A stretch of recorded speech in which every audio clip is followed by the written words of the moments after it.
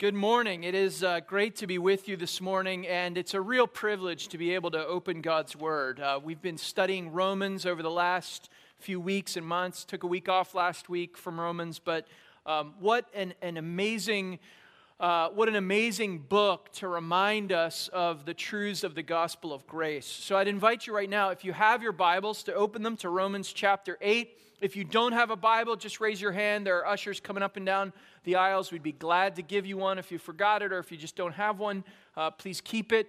But we're going to be looking at Romans 8 this morning.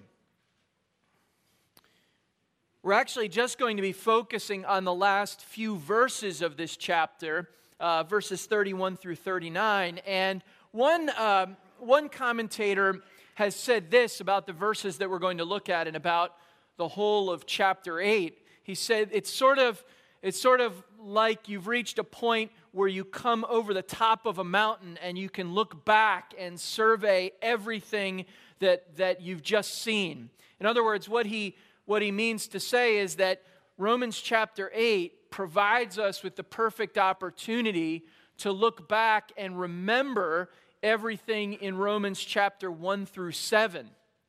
And the reason it provides this opportunity for us is because chapter 9, at the beginning of chapter 9, Paul does shift his focus just slightly.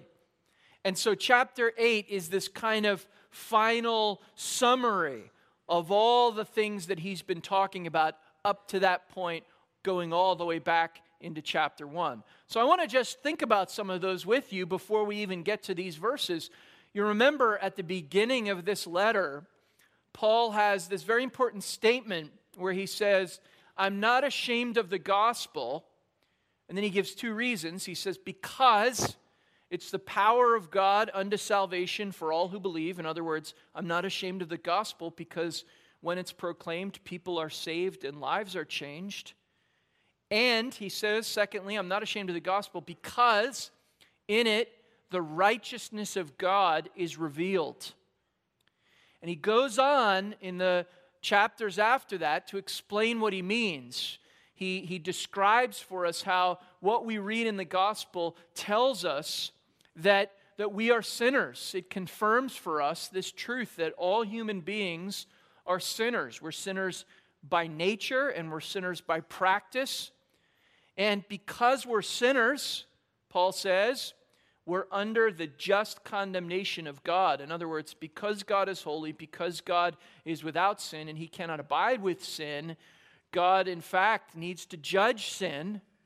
And all of us are sinners, so we're under the judgment of God. But then Paul goes on to describe how in Jesus Christ, God has provided, and there's a word he uses, justification for those who come to Christ in faith. And what he means by that is that, what he means by justification is he means that we've been declared righteous before God. And then he goes on to talk about how that justification leads to our growth in Christ, our sanctification.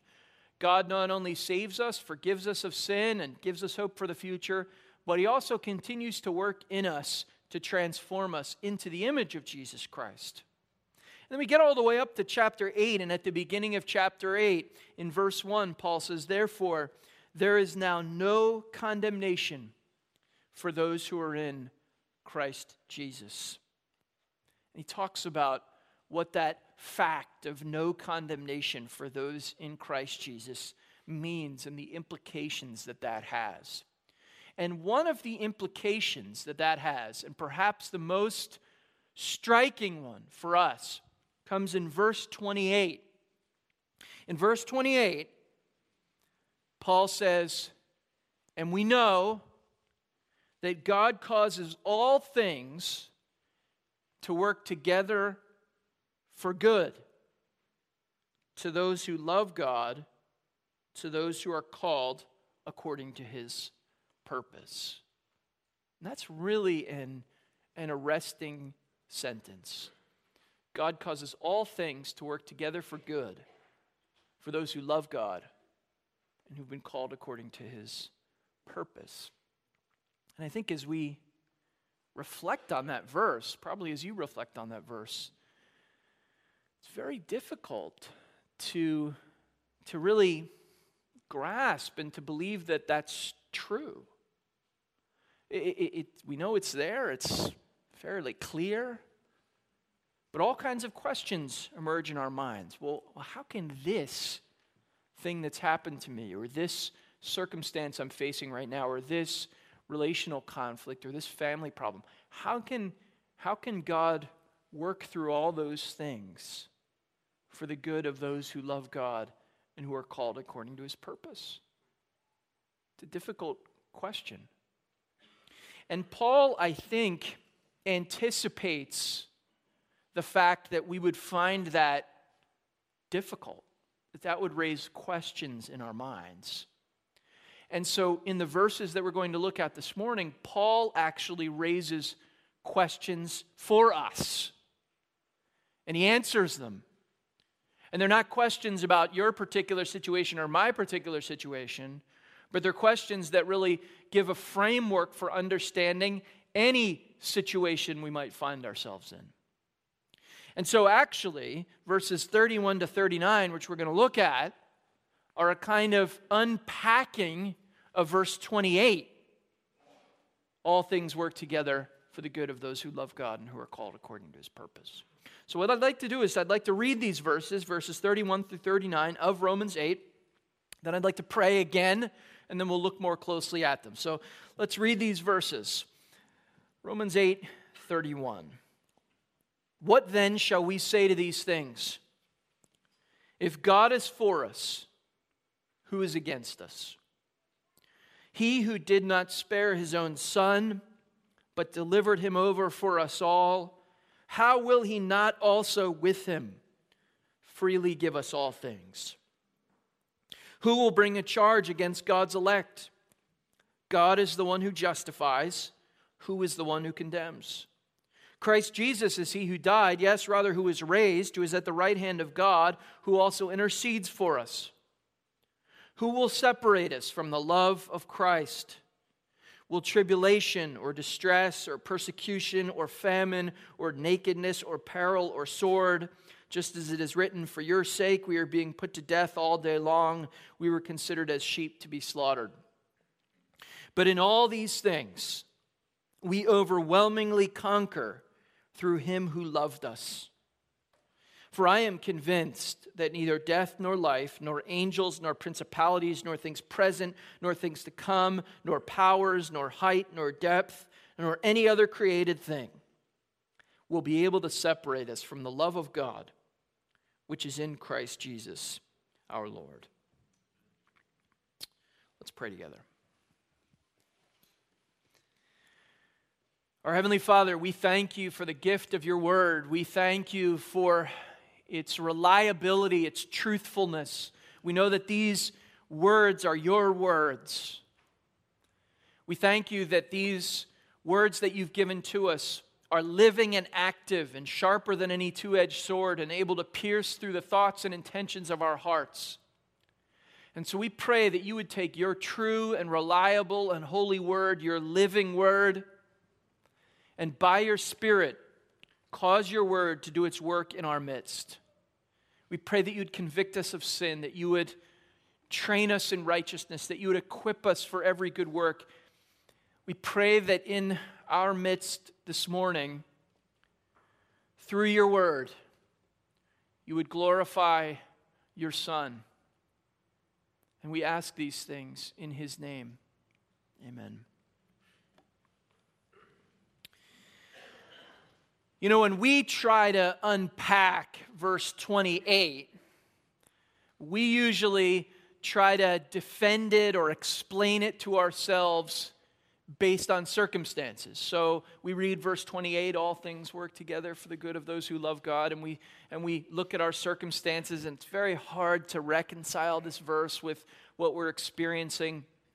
But we do something like this. We say, well, I can see, some good things that are happening in the midst of the difficulty, and therefore that helps me, grab a hold of verse 28.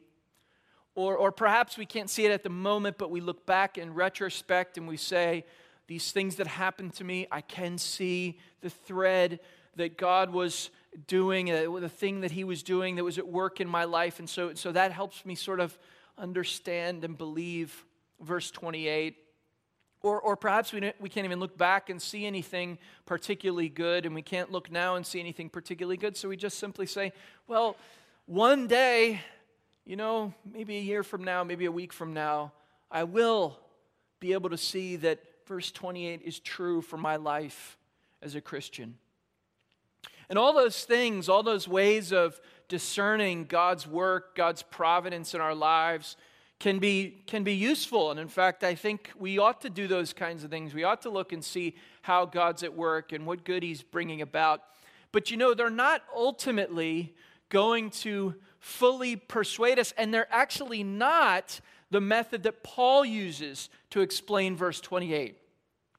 In fact, what Paul does is rather than looking at his circumstances or looking at any individual set of circumstances and saying, see here, see what God is doing, what Paul does is Paul actually raises 5 rhetorical questions, 5 questions to which he provides the answers, 5 rhetorical questions that deal with who God is and what God has done.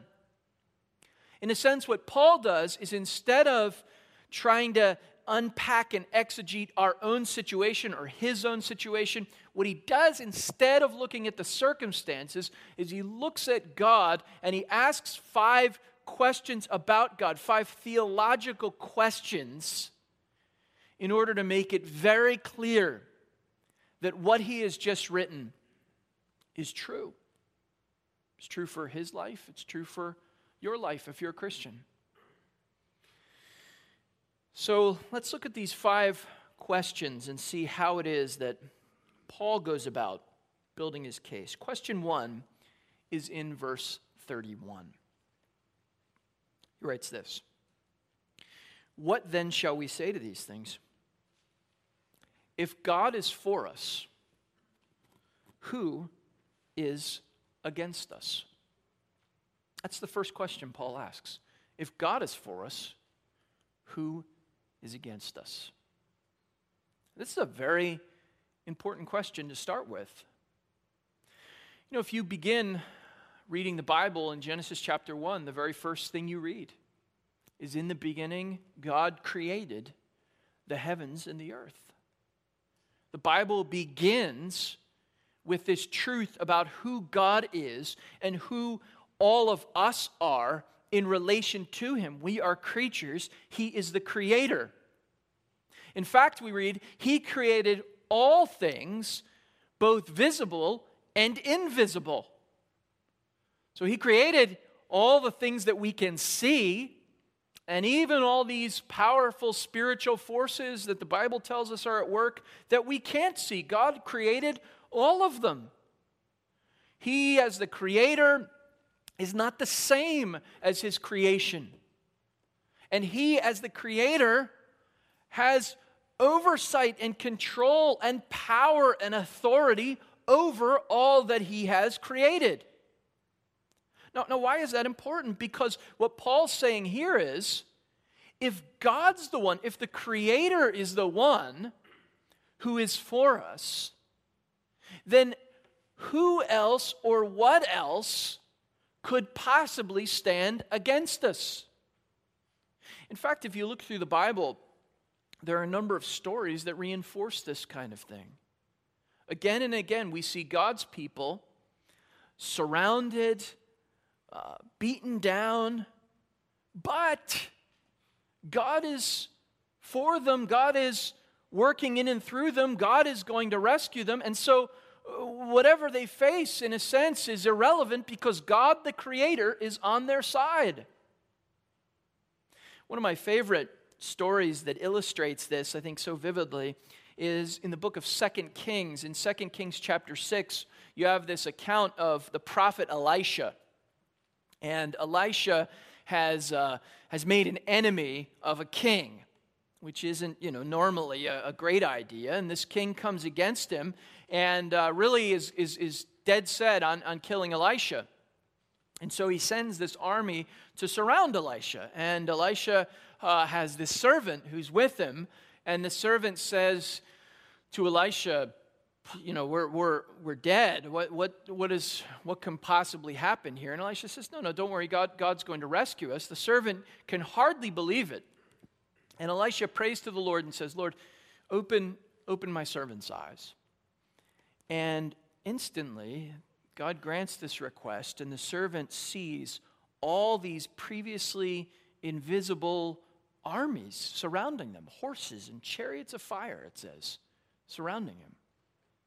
And he realizes what Elisha knew, which was if God was for them, even though it appeared that they were backed into a corner from which they would not escape, God was for them. And so who could stand against them? We see this kind of thing in the story of Daniel and the story of Daniel's friends. Remember what Daniel's friends say as they're about to be thrown into a fiery furnace? They won't bow down to this idol that the king has made. And they say to the king, they say, you can do what you want. You can throw us in. If God wants to save us, he's perfectly capable of doing that. And then they go on to say, and even if he doesn't, we're still not going to bow down to your idols. They knew if God was for them, if God wanted them to end up not dying in the midst of this, then he could certainly overcome anything that the king was able to do. See, Paul recognizes this. Paul recognizes that the God that we're talking about, the God who has promised to work things out for our good, for the good of those who love him, is a God against whom no one can stand. I grew up not too far from here, just a few towns over in Richboro, and the neighborhood I lived in, we had a lot of kids my own age. Actually, right when we moved, there were just a number of kids who were within 1 year of me. So whenever we wanted to get a game together or do something, there were lots of kids. We were all the same, roughly the same size and the same age. And so it was a lot of fun, but one of the things that would happen occasionally, very occasionally, I remember only a handful of times where this happened, but occasionally we'd be in the middle of a game and I would convince my brother, who was 4 years older than me, to come out and play on whatever team I was on. And it did not matter what the score was. It didn't matter what we were playing. None of it mattered. It didn't matter how the teams were divided up. As soon as he got on our team, it was over. And typically there were injuries that would ensue. It wasn't just the score. And you see, this is a microcosm. We're talking about 4 years to a middle schooler. And Paul says, now think about this. If God is for you, if God's for us, who can be against us? All kinds of things that we fear. Fear for ourselves, fear for our children, fear for our future. And yet, do we think about who it is that has made this promise in verse 28? Well, the second question Paul asks is in verse 32. And this question delves even deeper into the nature of who God is. I will say, just speaking personally, this verse, this 8:32, is one that I return to again and again and again in my own thinking as I go through the circumstances of life, difficulties, and things like that. Here's what Paul asks. Here's the rhetorical question. He who did not spare his own son, but delivered him over for us all, how will he not also with him freely give us all things? Now here, what Paul's doing is he moves from the nature and the power of God to the way in which God has identified himself in and through Jesus Christ. Paul says, he is the God who made these promises, is the God who did not spare his own son, but delivered him over for us all. Now, Paul's actually taking a line from the book of Genesis, from a very important story in the life of Abraham. Maybe the most important story in the life of Abraham, certainly one of the most vivid. You may recall that Abraham had walked with God for many, many years, decades, and God had promised that he would have a son. And he was very clear, in fact, that it would be a son from his own wife. And in fact, this happens after decades. This happens. Abraham and Sarah, although very old, well past the age of childbearing, they have this son, this promised son, Isaac. And then God says to Abraham one day, Abraham, I want you to sacrifice Isaac. I want you to go to the mountain that I will show you, and I want you to sacrifice Isaac to me. And it's hard to even imagine what would have been going through Abraham's mind, but he obeys. He takes Isaac with him. He takes these servants to the mountain that God had shown him, and he leaves the servants behind. And there's this very poignant moment where Isaac is confused. Where's the sacrifice? And Abraham says, don't worry, God will provide the lamb. And Abraham and Isaac, his only son, walk up the mountain. Abraham's going to kill him. And they get up there, and the altar is built, and Isaac is apparently tied down to the altar, and Abraham is raising the knife to kill his only son. And of course, God stops him. And God says, no, I've provided this other ram. But then God has these words. He says, now I know that you fear me, because you have not withheld your son, your only son. And Paul actually takes a quotation from that story of Abraham, and he applies it here to who God is. God is the God who did not spare his own son, but delivered him over for us all. Think about the magnitude of that. Think about the way in which God is identifying himself. There's a little book I have on my shelf. It's not really a book I would recommend too highly, but it's by a theologian by the name of Nicholas Wolterstorff, and he usually writes very difficult, big books, but this is a little thin book, and it's called Lament for a Son. And what he's describing in this book is a sort of a little memoir that he wrote, and he's talking about the death of his son in a mountain climbing accident. And Wolterstorff's son died when he was in his early 20s, and again, it was this terrible accident. But there's a very poignant quote right at the beginning of the book where Wolterstorff says this. He says, if someone asks me, he's describing a dinner party. If someone asks, who are you? Tell me about yourself. I say, not immediately, but shortly, I am one who lost a son. Now,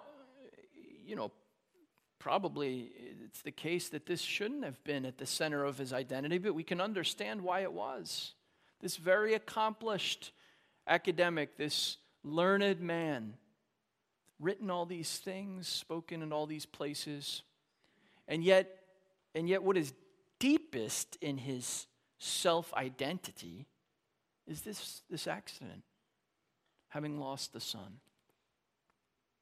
And you can see what Paul's doing here. He's saying, when you think of the God who makes this promise to you, remember that this is the God who did not spare his own son. And this was no accident. He delivered him over for us all. And we read in the Gospels, Jesus himself says, I'm here to do the Father's will. I'm doing this freely. This is the God who has made these promises to us. This is one of the very first things Paul says, one of the earliest writings we have of the Apostle Paul. He talks about his conversion when he came to faith, and he talks about Jesus Christ as the one who loved me and gave himself up for me. And that's true of God the Father. He's the one who did not spare his Son. And notice what Paul does. He moves from the greater to the lesser in verse 32 and says, if he did not spare his own Son, then how will he not, together along with him, graciously give us all things?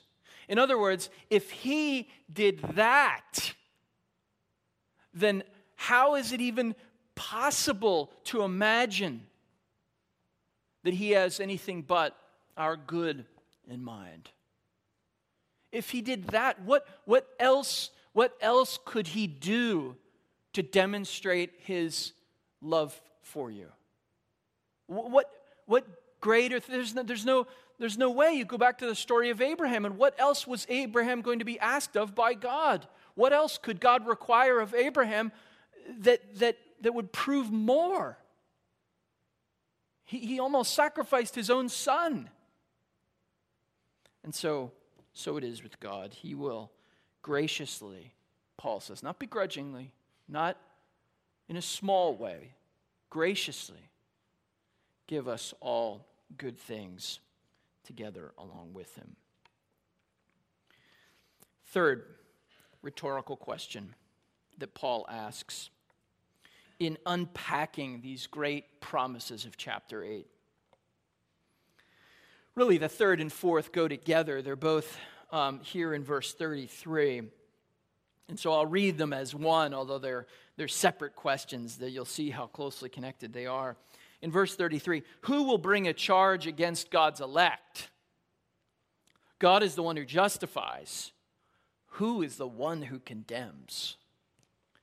Now you see what Paul's doing here. Now he's moved from talking about God's power to talking about God's graciousness and his self-identification as the one who's given his Son. And now what he does is he moves into the doctrine of justification. And so in order to think about this, to reflect on it, we really have to go back to earlier in the book where Paul introduces this idea of justification. To be justified means to be declared righteous. It's a legal term. It's a courtroom term that was used in the first century. And Paul uses it here not to talk about a human courtroom, but to talk about, in a sense, God's courtroom, the courtroom of God.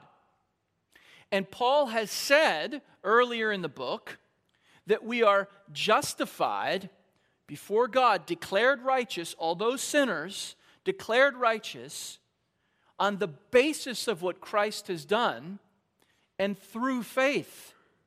So let me just read to you what Paul says, just a few verses from Romans chapter 3. He says this, "For all have sinned and fall short of the glory of God, being justified by his grace through the redemption that is in Christ Jesus." In other words, if you're a believer in Jesus Christ, if you are trusting in Christ alone for your salvation, then what that means is you have been declared righteous before God on the basis not of what you have done, but on the basis of what Jesus Christ has done on your behalf. And so Paul brings us back into the courtroom in verse 33 and says, who will possibly bring a charge against God's elect? God is the one who justifies. And in fact, Christ Jesus is he who died, yes, rather who was raised and who's at the right hand of God. Now think about this for a minute. If your justification before God, if your declaration of righteousness in the courtroom of God, if that was dependent on what you had done, if that was dependent on how hard you're trying, or how good a person you are, or what family you're from, or what church you attend, if it was on the basis of any of those things, then many, many people could bring a charge against you. And it would be a legitimate charge. You think you're good before God? Well, there's a lot you don't know. You know, almost anyone who knows you well could bring a charge against you.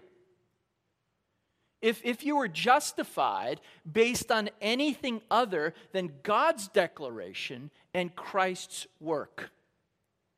You see, it's so critical that we understand what's come before in order to understand what Paul's saying here.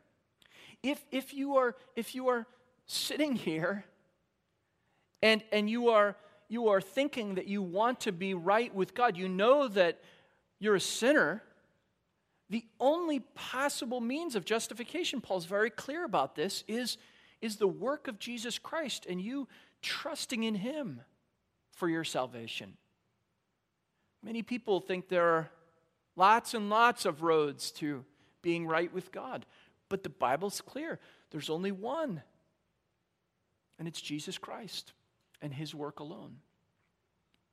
And it matters here because Paul knows that perhaps if it were any other way, then charges could be brought against us. We would not be safe in the courtroom of God. But he says, you are safe because, verse 33, God's the one who justifies, and Christ Jesus is the one who died, who was raised again, and who intercedes on your behalf. It's actually a remarkable truth because he's saying that not only is your initial justification based on what Christ has done, but actually Jesus not only died so that you might be forgiven of your sins and declared right before God, but He also, did you see that at the end? Intercedes for you. He's at the right hand of God and intercedes for us. In other words, you may accuse yourself, other people may accuse you. But remember what the ground of your salvation is. And remember who is up there interceding on your behalf. Hebrews 7 really illustrates this beautifully. The writer to Hebrews contrasts the priestly ministry of Jesus with the priestly ministry that we read about in the Old Testament. And here's what the writer of Hebrews says. He says, and the former priests, that is the Old Testament priests, on the one hand, existed in greater numbers because they were prevented by death from continuing. In other words, you need lots and lots of priests because they died and they had all sorts of problems. But He, Jesus, on the other hand, because He abides forever, holds His priesthood permanently. Hence also, listen to this, He is able to save forever those who draw near to God through Him, since He always lives to make intercession for them. This is the truth that we read about in the gospel of Jesus Christ. Not only is our justification dependent upon His death and resurrection, grounded upon it, and we are united to Him through faith, but also He intercedes for us. Matthew Henry said it this way, Christ executeth one part of His priesthood on earth in dying for us. The other He executes in heaven, pleading the cause. And so you see, that's the answer to Paul's questions. Who will bring a charge against God's elect? Who is the one who condemns? No one. Because Jesus, our high priest, has died for our justification and is pleading the cause for us in heaven. What about the fifth question that Paul asks? Well, the fifth one comes in verse 35. Who will separate us from the love of Christ? And then what Paul does is he outlines a number of things that we might possibly think would separate us from God's loving hand. In other words, we might experience these things and say, God must not be loving me. God must maybe have some general kind of love, but not for me as his child. Paul lists them.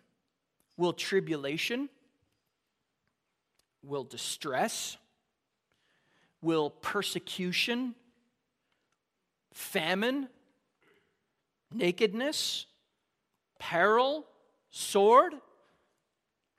Will any of these things separate? Imagine if you faced any of these things. Famine, sword, tribulation, distress. Does that mean God doesn't love you? Well, Paul says, for your sake we are being put to death all day long. It's a quotation from Psalm 44. We are considered as sheep to be slaughtered. And Paul knows every one of these things, by the way, on this list. In his letter to the Corinthians, his second letter to the Corinthians, he says, this is just a little summary of a few things Paul faced in ministry. 5 times I received from the Jews 39 lashes. 3 times I was beaten with rods. Once I was stoned. 3 times I was shipwrecked. A night and a day I've spent in the deep. I've been on frequent journeys, in danger from rivers, danger from robbers, dangers from my countrymen, dangers from the Gentiles, dangers in the city, dangers in the wilderness, dangers on the sea, dangers among false brethren. I've been in labor and hardship, through many sleepless nights, in hunger and thirst, often without food, in cold and exposure. Paul is not speaking from some position of safety. He's actually listing out these things because he himself had experienced them. And do any of these things separate us from the love of God in Christ? This is a helpful counterpoint because some people read verse 28 as if it means their life is going to be easy. And that's not what verse 28 says. It says, in all things, God works together for the good of those who love him and who are called according to his purpose. And so Paul lists these things, and then in verse 37 answers his own question. But in all these things, we overwhelmingly conquer through him who loved us. I am convinced, he says, neither death nor life, nor angels, nor principalities, nor things present, nor things to come, things down the road, nor powers, nor height, nor depth, nor any other created thing will be able to separate us from the love of God, which is in Christ Jesus, our Lord. What is it that you faced in your life? What is it that you are facing in your life that causes you as a Christian to doubt the love of God? You know, this really is the battleground, the goodness and love of God. It's very possible to think about God in terms of power and just think God is powerful, he is sovereign, he's in control. But to really question his goodness and his love. We actually see this all the way back in Genesis. In the Garden of Eden, this is the temptation that Adam and Eve face. They were given everything. They were blessed by God, and yet the serpent comes and basically calls into question, is God's holding out on you? God's not good. He's kept that thing from you that would be good for you. And they buy into it. God isn't for them. God isn't good. God doesn't love them. It's the same thing today. I was reading recently an old Puritan writer, and here's what he says. It's the grand design of Satan, to lessen our opinion of God's goodness.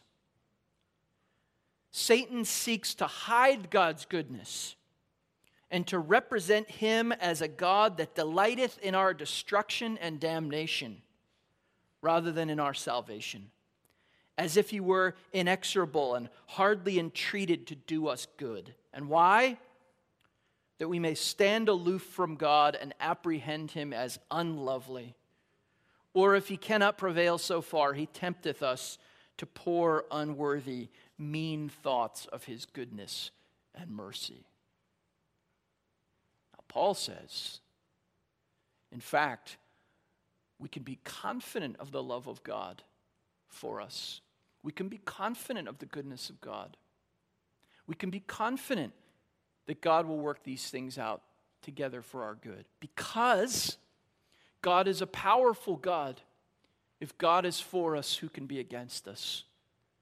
God is the God who did not spare his own Son. God is the God who justified. And Christ Jesus intercedes for us. And so none of these things can get in the way of the love of God, which was in Christ Jesus our Lord. Well, let's pray together. Our Heavenly Father, we thank you for this reminder of your love for us, reminder of your goodness. Oh, Father, this is a great battleground in our minds. We confess to you that we often doubt your goodness towards us. We often think that you're holding out on us, that we need something that you've not provided, that we need to take something that is against what you've commanded in order to bring about good in our lives. Father, cleanse us from these thoughts, and may the truths of your word sink deeply in our hearts and do their work by your Spirit. We ask these things in Christ's name. Amen.